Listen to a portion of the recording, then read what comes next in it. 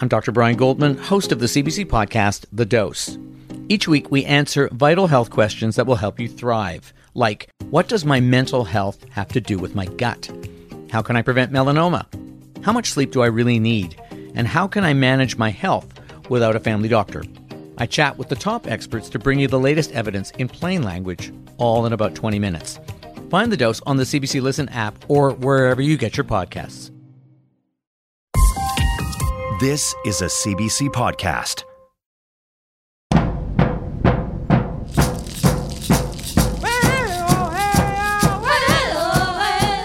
I'm Nala Ayed. Welcome to the first of the 2022 CBC Massey Lectures, Laughing with the Trickster on Sex, Death and Accordions by the acclaimed Cree writer Tomson Highway. Indigenous mythologies, says Tomson Highway, provide unique, timeless solutions to our modern problems. Within the endless circle of life, the earth is a garden of joy unlimited. And the reason for existence is to have a blast, to laugh ourselves silly. At the center of that in Indigenous mythology is the figure of the trickster, zany, ridiculous, and wise. A bit of a trickster himself. In his Massey Lectures, Tomson Highway leads us on an exhilarating exploration of 5 themes at the center of the human condition: language, creation, sex and gender, humor, and death. Tomson Highway is a Cree author, playwright, and musician. He wrote the plays The Res Sisters and Dry Lips Oughta Move to Kappa's Casing, the best-selling novel Kiss of the Fur Queen, as well as children's books and a memoir, Permanent Astonishment. This year was the first since the pandemic that we were able to record the Massey Lectures on tour to Fredericton, St. John's, Saskatoon, Vancouver, and Toronto. We had technical difficulties with the recording of the first lecture in the series in Fredericton, so we decided to recreate that lecture as a conversation. I began by asking Tomson Highway to read an excerpt from that first lecture. Our elders like to say that there was a time eons ago when humans and animals spoke one language. So Dad would summon moose with a honk, loons with their signature hunting ululations and mating calls of grunts combined with gurgles, beavers with a hiss, and owls with a hoot. It was only a matter of time before these sounds morphed into verbs and nouns. Moosa for moose, magwa for loon, a misk for beaver, and uhu for owl. A shepherd in ancient Greece would have done the same on the rock-pocked slopes of his sun-splashed Arcadia, cooing at his sheep, clicking his tongue to guide their movements. Some linguists say this is how human language was born. Having heard such verbal exchanges myself, I believe it. As with the story of creation, of the universe, the planet, humankind, no one really knows. And because no one knows, theories proliferate. One theory is that language comes from gestures transmitted from one animal to another, and later from one human to another. Another is that it comes from sounds, cries, for instance, wails, barks, evolution, progress, grammatical development for the purposes of survival. They all factor in. Poets, artists, and shamans would have taken over to give personae to these forces of nature and these landscapes. And from such potent ingredients would have risen the divine beings that now populate the planet from one end to the other. Or at least did at one point in the past. Yes, indeed, languages do come from acts of magic, of all-out wizardry, of shamanism. They come from that universe of miracle unending called world mythology. So if the world is filled with languages, then it so follows that the world is filled with mythologies. Why? Because it is languages that not only gave birth to those mythologies, but also gave them the form and the character they have today. Over the years, I have come to believe that through the course of much human movement across this planet, 3 mythologies in particular have come to a meeting point, a kind of forum, here on our North American continent. They have mixed and mingled and emerged as a hybrid. And it is this hybrid of three mythologies, as I see it, that has had the most to do with giving form and substance to North American thought, life, and culture as we know it today. Great. So thank you again for doing this, and thanks for inviting us into your room to do this. The Massey Lectures are called Laughing with the Trickster on Sex, Death, and Accordions. Mm-hmm. The very first lecture is called On Language, and you start by talking about your family and how they came from northern Manitoba. Why is that the place to start? Like, how are family and language connected? Well, it's the first language that I spoke when I came into this world. I grew up with the language. My parents was a lingua franca at the house, Cree, in the home. Cree was our language. So that was the language, the only language we spoke at home. It's the one that I know best, and it's the one that I'm most familiar with, the one I love most, and the one that not just my family, my personal family, but my extended family speak right across northern Manitoba and northern Saskatchewan, because the family straddles the border. So what does family sound like to you? Oh, we laugh a lot. Family to me is laughter, because the language is innately funny. It's hysterically funny. And so we just laugh a lot. And so the sound of family to me is laughter. You make the point that the Cree language is shaped by the natural world. The words are frequently shaped by the objects that they are describing. Can you give some examples of that? Which means, kukos means pig or bacon. And that, what I just said, means that big nostril fat ass underwater pig. That's what a hippopotamus is to us. And look, see how you're laughing already. Because the syllables are just innately funny. Kukos, that's a pig, for instance, you know. Pig doesn't make you laugh, the word pig, but kukos does. Yeah. What else? What and other examples? Just the way your mouth, your lips point. Yes. And make a little O. You know, it's just does it make you think of a pig? Yes, really. And the way that what happens to your face when you pronounce that vowel. What other examples are there? Like when you think of words that are shaped by the natural world. The natural world? Yeah. Oh, well, ogituak. That means the noise, they who make noise, and that's thunder. To us, thunder are creatures like, we don't say the thunderbirds like other peoples do, other nations do, but we do call them ogituak. They're creatures that make noise. That's another word, you know. Dutin, that means wind. Oh. You know. Sounds like wind. The wind. Imatut, which means he cries. Imatut. Ipaput. He laughs. Mosoyas, which is funny, or innately funny, but it's not funny at all in English. Moose meat. Mosoyas. Moso, that's a moose, okay? A misk, that's a beaver. And, a good one is horse. We don't have horses where I come from, but we do have a name for them because of the influence from Southern Cree. There's a lot of Cree people in Saskatchewan. They cover the entire province pretty well. But we call them, a Tim is a dog, and Mr. Tim is a big dog. It means a big dog, but it also means horse. That's our name for a horse is big dog. And so what's really cute in all that is a pony, is a Mr. Timosis, which means a big little dog. That kind of stuff. And it's just already funny. It's just cute and funny. And we titter a lot, we chortle a lot, we chuckle. And it's our favorite, it's certainly my favorite activity. I love to laugh. How do you think language shapes us and makes us who we are? Our bodies move according to the way we speak, you know, the way we walk, the way we gesticulate with our arms and our little faces. In Cree, for instance, a very common facial expression is pointing the lips to indicate a direction. Like ni-ti means over there. So we'll go ni-ti, that kind of stuff. And we'll point our lips in that direction.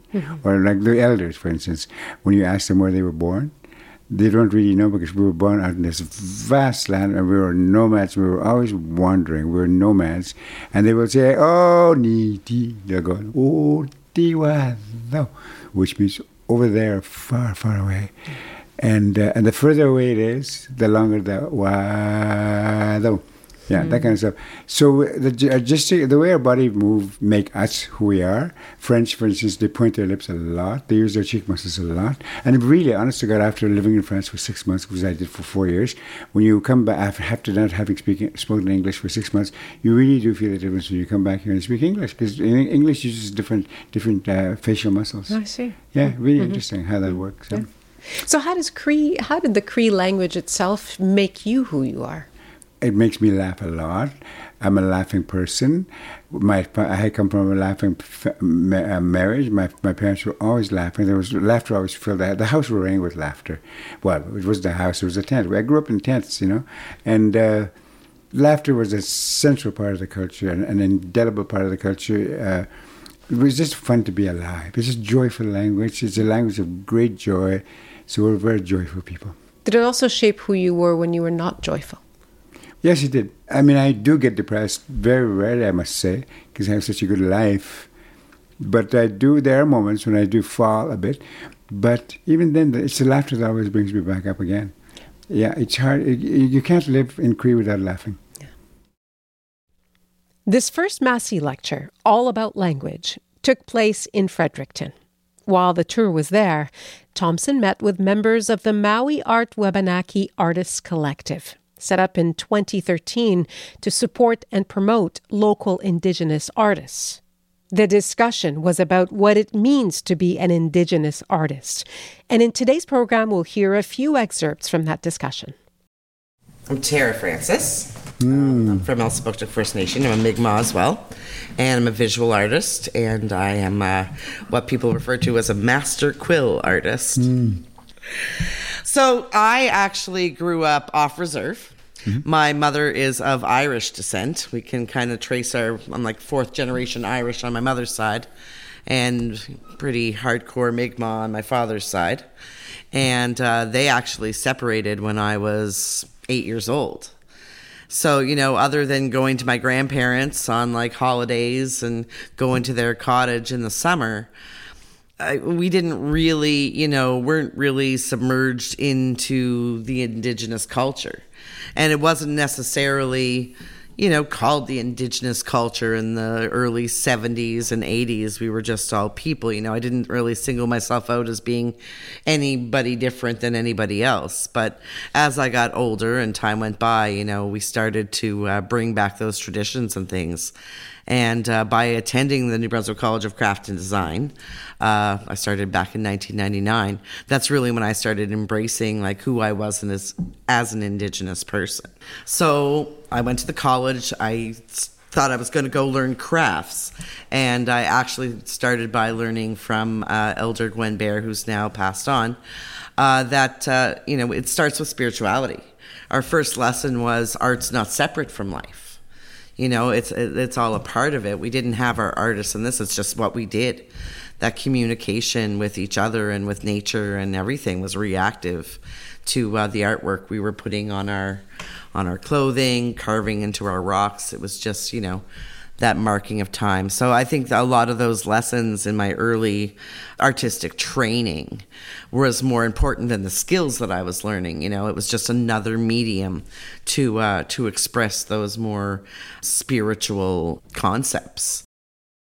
You write that languages come from acts of magic. Mm-hmm. What do you mean by that? Well, when you think about where these words come from, in English, as in French, or as in Cree, as in any other language, they are sparked by the human imagination. When the human imagination needs to express an idea, generally speaking, I think what happens is that the word comes out of the mouth, and it's by itself. There are moments when it does come, the new words come out of the mouth. We certainly have a lot of experience with that, translating English into Cree and French into Cree.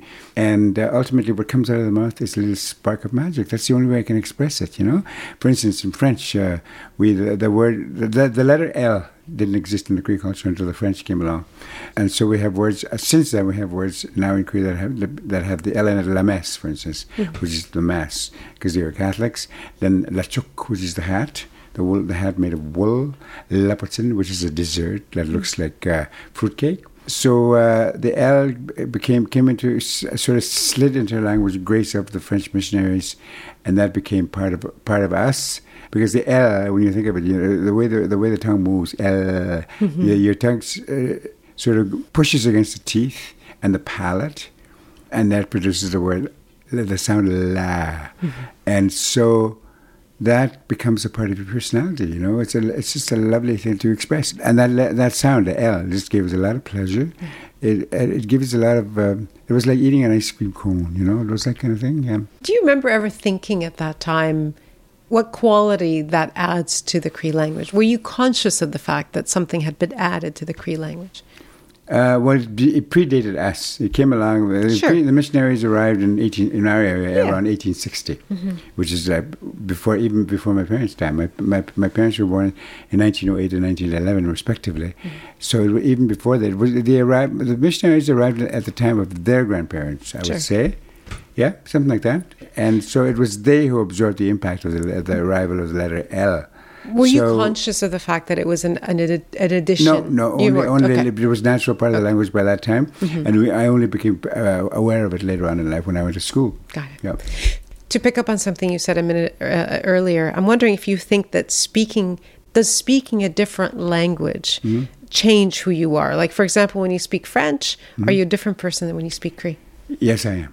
English is the ultimate language of the intellect. It's an intellectual language par excellence. It's extraordinary. It's fantastic. It's a language of science, a language of mathematics, a language of commerce. It comes from the head, lives in the head. My French, by contrast, is an emotional language. It comes from that part of the human body between the neck and the waist. And so the appreciation of sensual things is very part of the culture. It's a sensuous language. So therefore, French is a sensual culture. Cree, par contre, is not an intellectual language. It's not an emotional language. It's a visceral language, and so it comes from that part of the body that's below the waist, which is very hard to talk about. As soon as you get down to that part of the body, that part of the human body, your English starts getting scared. English does not allow you to go down. It lets you down. It doesn't allow you to go down there. It's like going down there is going back, just putting a foot back in the Garden of Eden, the Garden of Joy, the Garden of Pleasure, which is the human body. Because mythology operates on several levels, one of which is as its universal metaphor. So it's a garden, yes, like a park, a landscape, but at the very same time, it's the human body, which is the human pleasure. And certain languages you're allowed to go into the garden, other languages you're not allowed. So that's a picture from up here, from a helicopter view. How does your speaking Cree versus French change you as a person? It's easier to talk about love.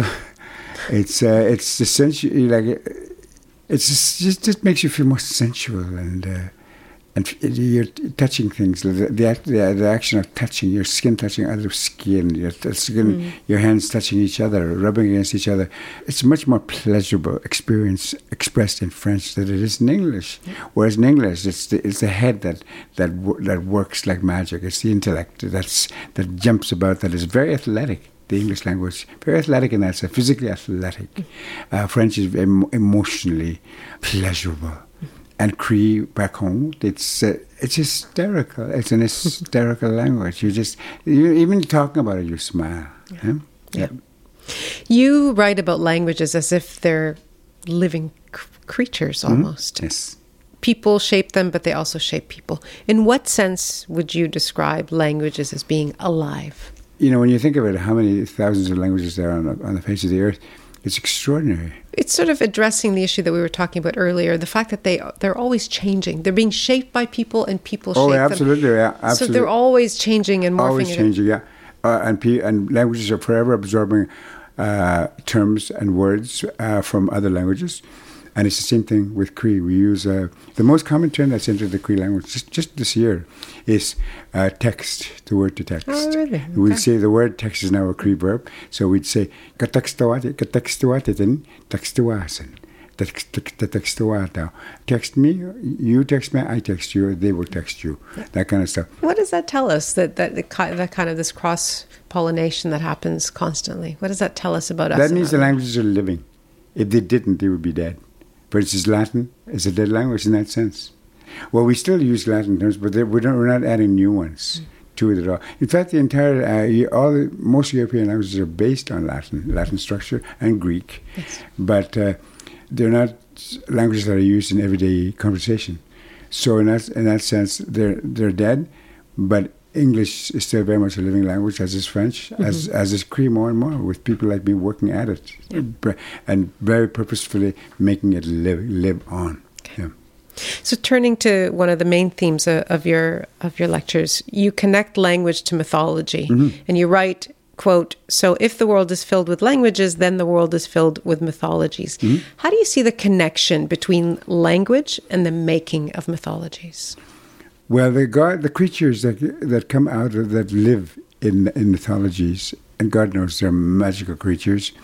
It seems to me that they come out of the way language functions on the human tongue and on the human brain and on the human body. That's the best way I can explain it. And that out of those body movements and that musicality on the tongue and in the brain is where those creatures, those mythological creatures, are born.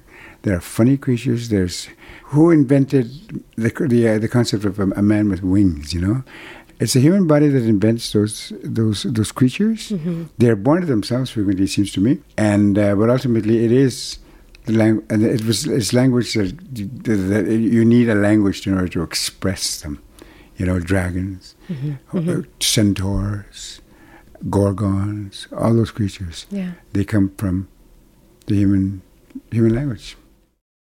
Good morning. My name is Brandon Mitchell. I am Big Ma from Listigouche, Quebec. I am a writer, illustrator, and I don't want to say that I struggle with the label artist or Indigenous artist. I've always loved creating. I struggle with labels, and I struggle with the label of Indigenous artist because I don't fit the mold, or I never fit the as I got older in understanding what pan-Indigenous iconography was. I never fit that concept because I grew up with comic books. I grew up with movies. The only thing that I noticed when I was growing up, though, is that I didn't see any of us in these products. And if I did see myself, or if I did see a native character, I latched on no matter what. You know, like there was only one character in G.I. Joe. There was, one character in Mortal Kombat. I was like, okay, if I ever have an opportunity to do something cool, this is what I want to do. And I want to tell stories, but I want to tell our stories, and I want to tell them in a way that interests me. And I decided to launch my own comic book. I was teaching at the time, and I had this little fun exercise, and I gave the kids a legend. They're seeing all these cool stuff, but they don't see themselves in anything. I purposely only gave them 2 acts of the story, and I said, how would you guys finish the story? And their ideas start flowing, and then there was one kid in class, he stops, he's drawing, and he just stops, and I was like, hey, what's up? And he just looks at me, like dead in the eyes, and he goes, how would you do it? So I start sketching and drawing, blah, blah, blah. And all the kids in that class were just like, this is so cool.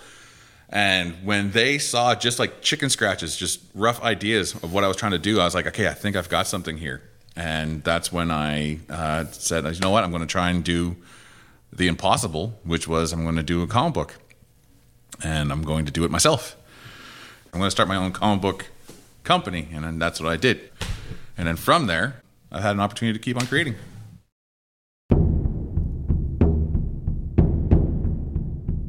You're listening to the 2022 CBC Massey Lectures on Ideas on CBC Radio 1 in Canada, across North America on Sirius XM, in Australia on ABC Radio National, and around the world at cbc.ca/ideas.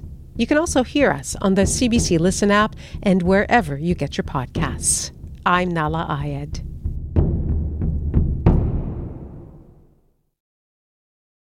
I'm Helena Bonham Carter, and for BBC Radio 4, this is History's Secret Heroes, a new series of rarely heard tales from World War II.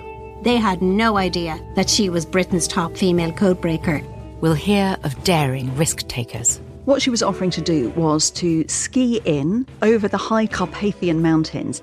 Of course it was dangerous, but danger was his friend. Subscribe to History's Secret Heroes wherever you get your podcasts. In the first of his Massey Lectures, Laughing with the Trickster, Tomson Highway argues that language shapes the way we see the world. He writes, like birdsong, languages make our planet a beautiful place, a fascinating place, indeed, a miraculous place to live on. Without language, he believes, we're lost creatures in a meaningless existence, and that's why we tell ourselves stories. Language helps us create mythologies, useful ways of understanding who we are and why we're here. So let's talk about the three main mythologies that you find interesting. Of course, the Greek, the Christian, and then, of course, the Indigenous. You get into these mythologies in some detail later in the lectures, but I'd like to kind of do just a small thumbnail sketch if we can. Christian mythology was born out of Greek mythology, and if Christian mythology comes out of Greek mythology, the Cree mythology was born, in a sense, before Greek mythology ever came into being. Because what happened there was that at that point in their development, in the development of those civilizations, mankind had already started giving physical human form to these creatures, like the men with wings, so on and so forth. Whereas Cree mythology comes from a time before that when humankind had not yet moved beyond the idea of anthropomorphizing these spiritual energies, these spiritual shafts of magic, so to speak.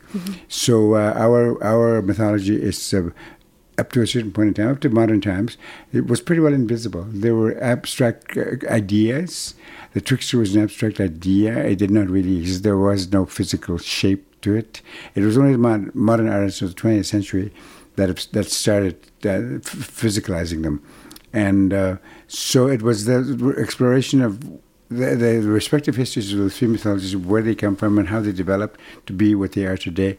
That's what interested me. And what really interested me about it was that what puzzled us as a people with the arrival of Christian mythology on our shores in 1492, was that because we had never seen it before, was the fact that there was only one God, and that God was male. And I wanted to reach out to a point in European history when there had been the concept of divinity in female form had still existed before it had disappeared, before it had been basically annihilated by Christian mythology. All those goddesses were just basically erased by monotheism. And so all the goddesses disappeared, and so did the idea of divinity in female form. I wanted to explore that idea. I wanted to people to know that when Christopher Columbus arrived here, when the Christian God arrived here in 1492, the first question we had for him theoretically was that, why did you come alone? Where's your wife? Where's your mistress? Where's your girlfriend? We just want to know, why is this guy so lonely and so all that stuff. You don't want to go any further than that, but that does actually get into the next question that we had, which is, in the case of Christian mythology, the one that seems to have shaped the Western world, what is it that went wrong, in your opinion, from your perspective? Yeah, I think it was precisely that it erased divinity in female form, that it was a mistake, I really a very big mistake, and that might well destroy the planet. It's that dangerous. It's that big a mistake, and I wanted to remind people that there was such a thing as divinity in female form was not entirely erased. That it still exists in various shapes and forms, and that it's the responsibility as usual, of the artists, the shaman, the visionary, the priests, for instance, the people who work with the human spirit, who help shape the human spirit. That those are the people who still have the ability to revive those forces and to revive the idea of divinity in female form. And because before the arrival of that mythology and its predecessor, Greek mythology, and before all that, the question that appears before us is, where's your wife? Where's your mistress? Where's your girlfriend? The answer is, she was here. She's here in North America. She was here all this time. She's been here for thousands of years, and it's wrong for you to try to annihilate your wife in that sense, if you want to give it that context. And it's time perhaps now for her to come back to life. Wow. That's quite a profound statement, and I'm curious if you could just expand on that a little bit. And I know you do in your lecture, but what are the implications of that? What are the implications of that, of where things went wrong? Well, I think with the establishment of monotheism, the central story, of course, is the male god without any help from a female force, which is wrong to begin with, because you can't create a universe or a planet without the two sexes working together and collaborating. And so that's mistake number one. And then the god, this patriarchal god, then created the garden, first of all, the light, the air, the soil, the animals, and so on and so forth, and then put them in this garden and put man into that garden. And so basically at the end, he gave man a gift, the gift of a beautiful garden. And then the story of the snake comes along, and the snake talks only to the woman, and not the man. And I've always wondered about that. And it turns out that after much research, that the reason why the snake addressed the woman, because she could be fooled and man couldn't. In other words, she was stupid and man was smart. And I think that's wrong. I think that question should be addressed. And then so therefore, it was woman's fault that we were removed from that garden, that we lost our mother, so to speak, and that there are other languages, other linguistic structures in other parts of the world, for instance, here in North America, Aboriginal North America, where that story does not exist, that story of eviction from the garden does not exist, so that we are, to us, the Garden of Eden is still here, we are still in it. Canada is a garden, a sacred garden. And Canada and North America. It should be treated as such. It should be treated as a garden, not as something to be exploited and to be used, you know. But Eden suggests perfection. Perfection? Doesn't it? Perfection is static, where imperfection is dynamic. So imperfection is, there's a continual marriage dance between perfection and imperfection on Earth, in human thinking, and that there is a reason for that imperfection to continue to flourish. That's the only way I can answer that question. Mm-hmm. We need imperfection. I think if we achieve perfection, we would die. That would be the end of the world. So we should strive for imperfection. Yes. Well, we don't strive for it. It just happens. Yeah. You know? My name is Charlie Gaffney, and Wolastoqey from Tobic First Nation. I am also an artist. Most of my work is done with carving. I do mask making and paddle making. Mm-hmm. Back in high school, which was a struggle for me, I think for most Indigenous kids growing up, and I grew up off reserve, and I associated hanging out with most of the Indigenous kids at the school, and I was identified within that community as being Indigenous. I'm very light-colored skin, but it didn't stop the racism that I felt and experienced during my high school times. I was on the verge of dropping out, as many of my Indigenous friends did at the time, and there was a gentleman by the name of Ned Bear. And Ned Bear is a local artist. He's Wolastoqey and also part Cree. And he is a mask carver and a carver in general.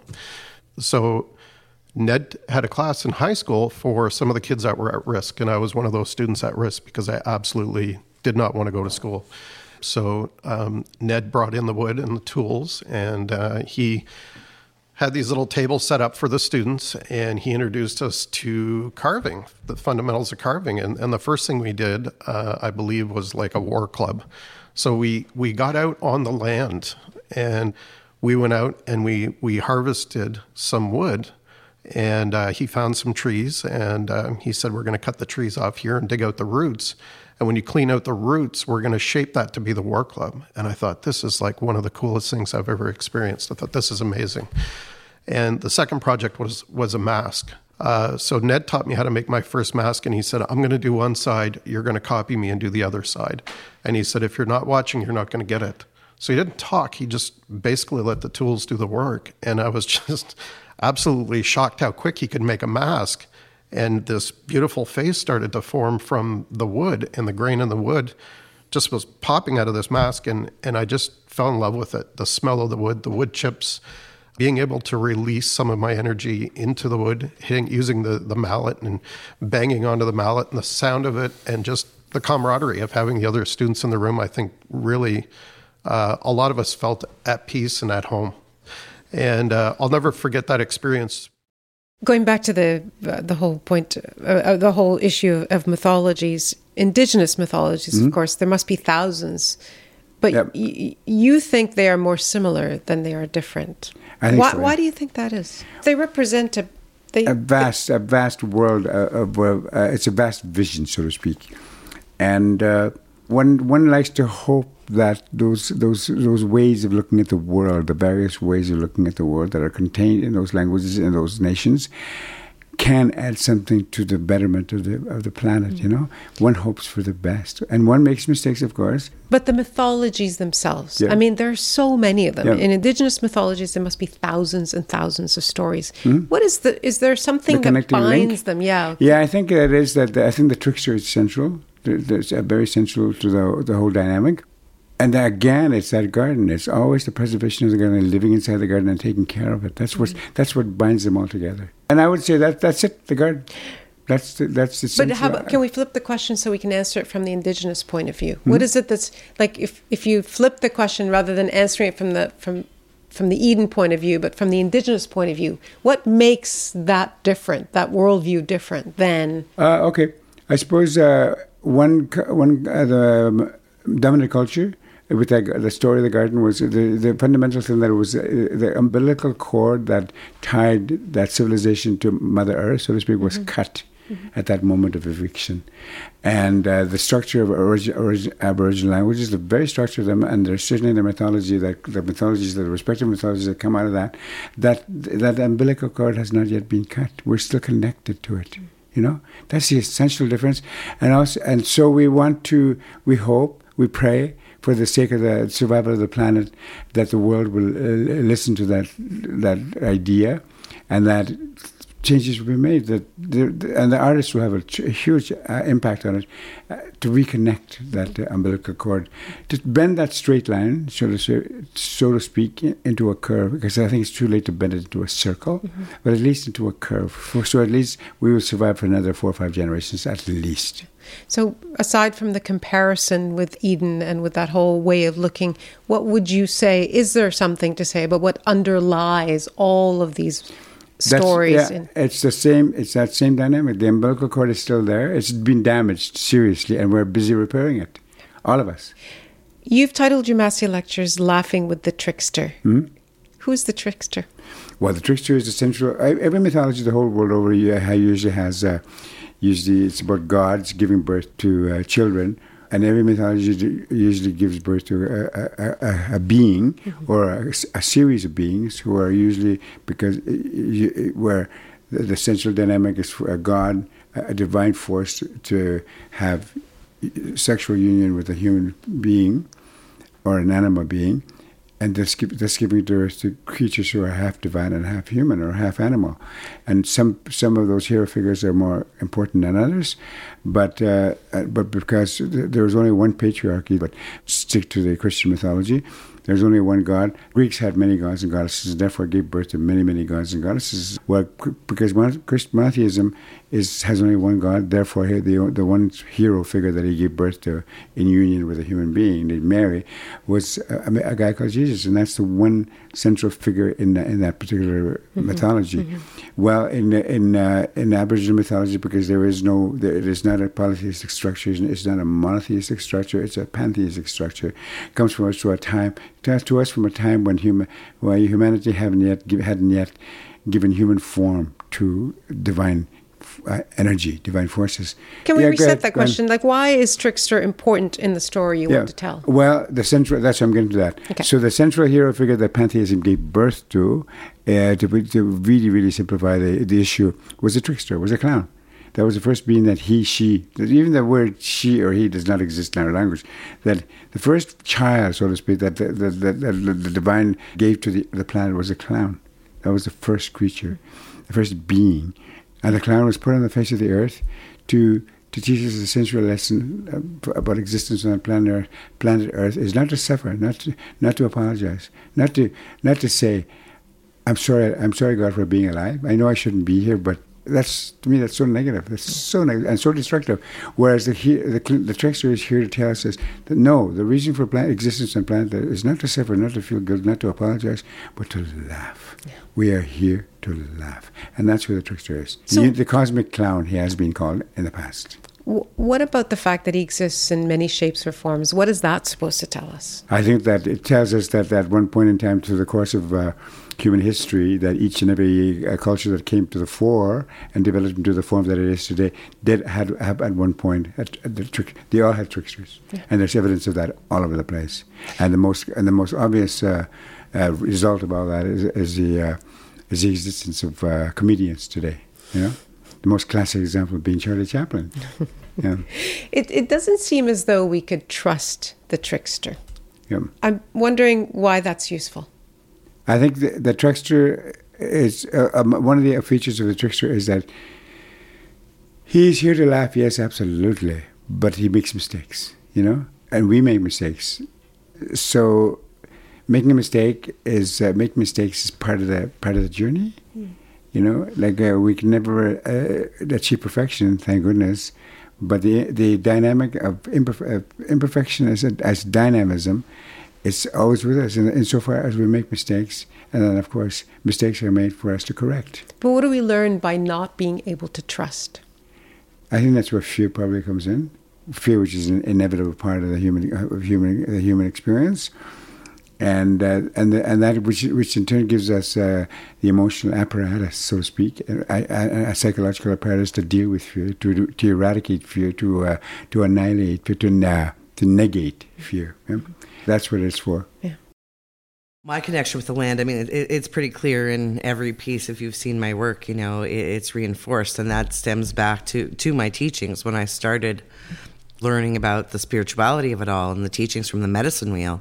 That's every art class started with us getting our coffee and then drawing a circle on the paper and breaking it down, So you have earth, air, fire, water, and then you have like the 4 seasons and the 4 races, which teaches you that we're all part of this whole, and we all kind of have a responsibility to the elements that make up the whole, So that's the starting point for me, is the idea of that balance. And I bring that forward in everything that I do. I always have. And, part of the Mi'kmaq teachings is we grew up from the land, like the grass, like the trees. So we're not separate from it. We're like a part of it all, right? And, for women in our language, it's Abed. And that means the one who works with Creator. And then the man is the one who takes care of the one who works with the Creator. So there's an honoring right there, right in the language. And in the language, too, it's reflective of the land.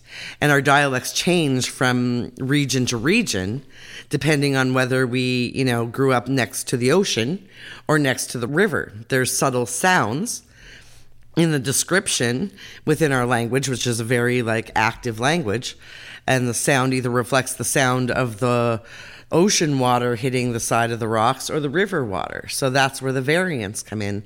So, a part of us being responsible for the land as Indigenous people is this responsibility to preserve our language, because that's where the lessons are. It's extremely important for me. There's no separation. Like I said there's no separation from art and life. There's no separation from life and nature. It's all part of that balance. We're earth, air, fire, water. It's about finding that balance. In English, trickster is a puzzling figure. He, she doesn't really fit into the world of myth. What is it about the Cree language that makes the trickster a more natural fit? Well, again, it goes back to the language. It's a trickster language. It's just the first word you utter in Cree, you start laughing automatically. And that's the only way I can explain it. The reason it laughs with the very first syllable that is uttered is because that language is motored by a clown. So it's of necessity. It is funny. Whereas as soon as we switch to English, that laughter ceases. In one sense, one language, let's put it this way, in one sense, one language wasn't evicted from the Garden of Eden. Some languages were evicted from the Garden of Eden, others weren't. And that's the central difference. We want that garden back. We want it to be a garden again, as opposed to being a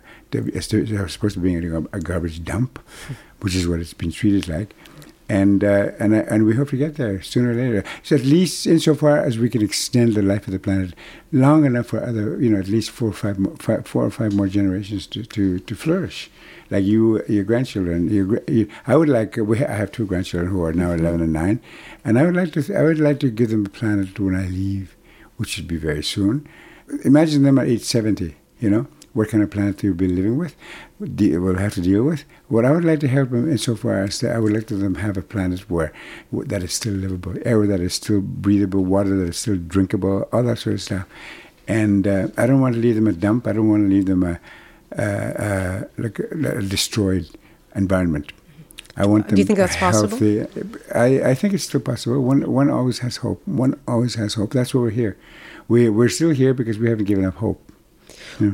What's your relationship with the trickster? Oh, my trickster is my best friend. He lives inside me, which is why I laugh almost constantly. Very, very close, very intimate, very personal, very magical.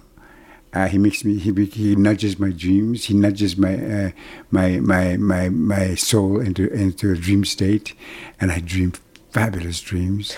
And I believe that I can go to those magical places myself.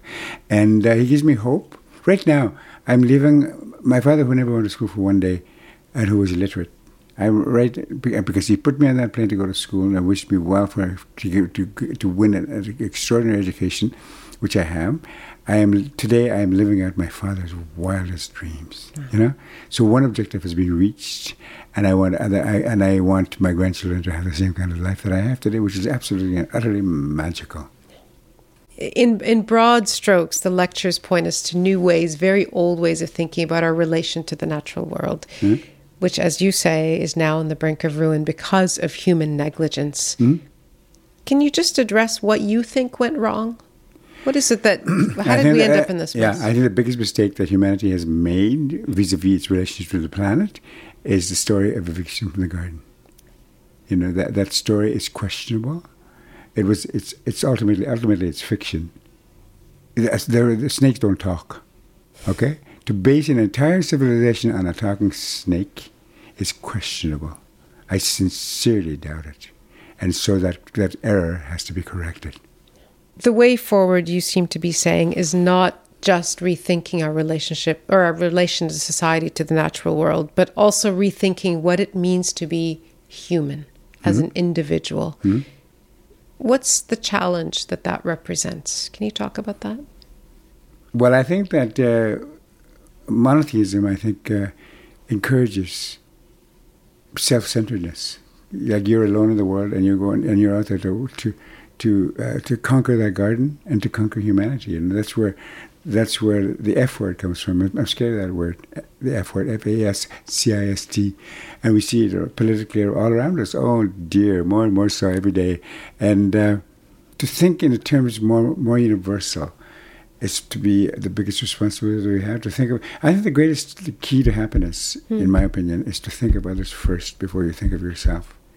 To take care of people around you, to take care of the plants in your garden, to take care of the animals around you, to take care of your parks, to take care of the quality of the water that you drink, not for you but for the next generation, for others. And to me that's our biggest responsibility. I think that's the greatest damage that monotheism has done. It's taught self-centeredness. There's too much self-centeredness.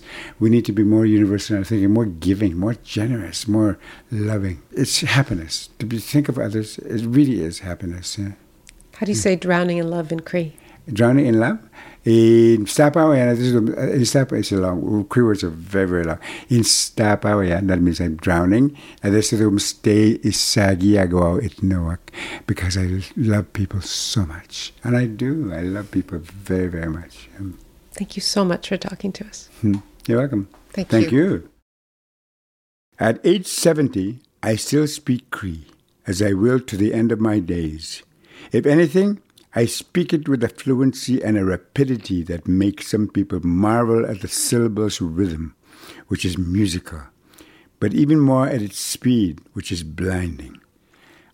I think in Cree, dream in it, write books and plays and music in it.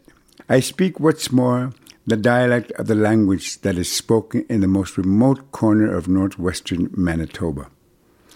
Cree was a lingua franca in a highway household when I was growing up. It was only with later generations that it started fading. The cause? Electricity and its most subversive offspring, television, and later the internet. The very first victim of this offspring was our language, and in fact all native languages across this country. Television ushered in the era of their gradual erasure. The first casualty of this linguistic loss? Laughter. For if Cree is the world's fastest language, it is also its funniest. The reason? A clown god motors our native languages, making them doubly spectacular, doubly joyful. It certainly does with Cree. A laughing deity virtually governs the way our tongues move, the way our blood flows, the way our lungs pump, the way our brains pop, dance, and sizzle. Called Wisagachak in Cree, Nanabush in Ojibwe, Glooskap in Mi'kmaq, Coyote in British Columbia's southern interior, Raven on its coast, that being is known in English as the trickster. So when the generation that followed mine stopped speaking Cree, half their sense of humor disappeared. It got watered down by the English language. Fortunately for me, electricity didn't arrive in my hometown of Old Brochet until the summer of 1973, when I was 21. Too late for me to lose my language, which is how and why my Cree survived unscathed. Uskipmatsak, which means the new livers, that is, the next generation, were not so lucky. So they laughed with half our usual gusto. They chuckled, yes, once every Tuesday when the priest wasn't looking. They chortled, they giggled, they snickered, they snorted, they squeaked, they squawked, kikitakipadawak, kiwi-chikipadawak, but guffaw robustly until they fretted they did not. The nerve! Without that language, the trickster might very well say, laughter dies. As for all the languages the whole world over, they are so different one from the other that the result, if they were all spoken at once, would be a cacophony, a dreadful clattering of wayward consonants. Still, all are here for a reason. Each has its genius, its strength, its applicability. Most pointedly, if botanists tell us that the Amazon jungle has plants and herbs that number in the millions, each of which holds the key to a possible cure for physical ailments, illnesses, and disease, then languages function likewise. The difference is that the ailments they address are not so much physical as emotional, psychological, and spiritual. Ailments that can be just as debilitating, just as lethal. Without languages, we would be lost, directionless, even suicidal. Life on earth would be static. It would have no meaning. Like birdsong, languages make our planet a beautiful place, a fascinating place, indeed a miraculous place to live on.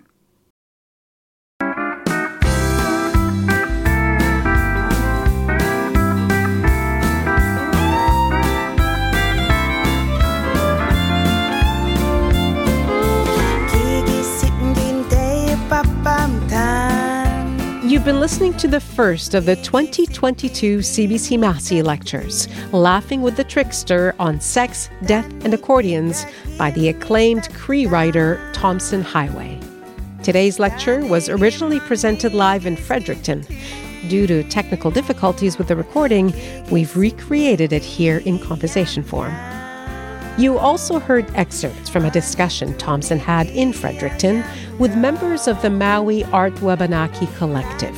Our thanks to them and to artists Matt Como, Tara Francis, Brandon Mitchell, Natasha Martin Mitchell, and Charlie Gaffney. The entire 2022 CBC Massey Lecture series will be available on our website, cbc.ca/Masseys. You can also download the podcasts from our podcast page. Your local bookseller will have the book version of the lectures, Laughing with the Trickster on Sex, Death, and Accordions, published by House of Anansi Press. That music you're listening to, by the way, is written by Tomson Highway. It's from his latest album, Cree Country, which, as the title suggests, is a collection of country music-styled songs sung in Cree by Patricia Cano. Cree Country is only available on Spotify. Our partners in the Massey Lecture series are Massey College at the University of Toronto and House of Anansi Press. The Massey Lecture series is produced by Philip Coulter. Online production by Althea Madison, Ben Shannon, Sinisha Jolich, and Paul Gorbold. Our web producer is Lisa Ayuso.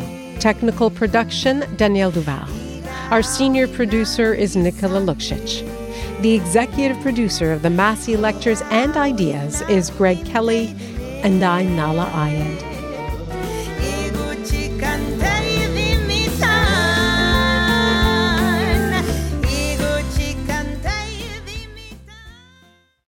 For more CBC podcasts, go to cbc.ca/podcasts.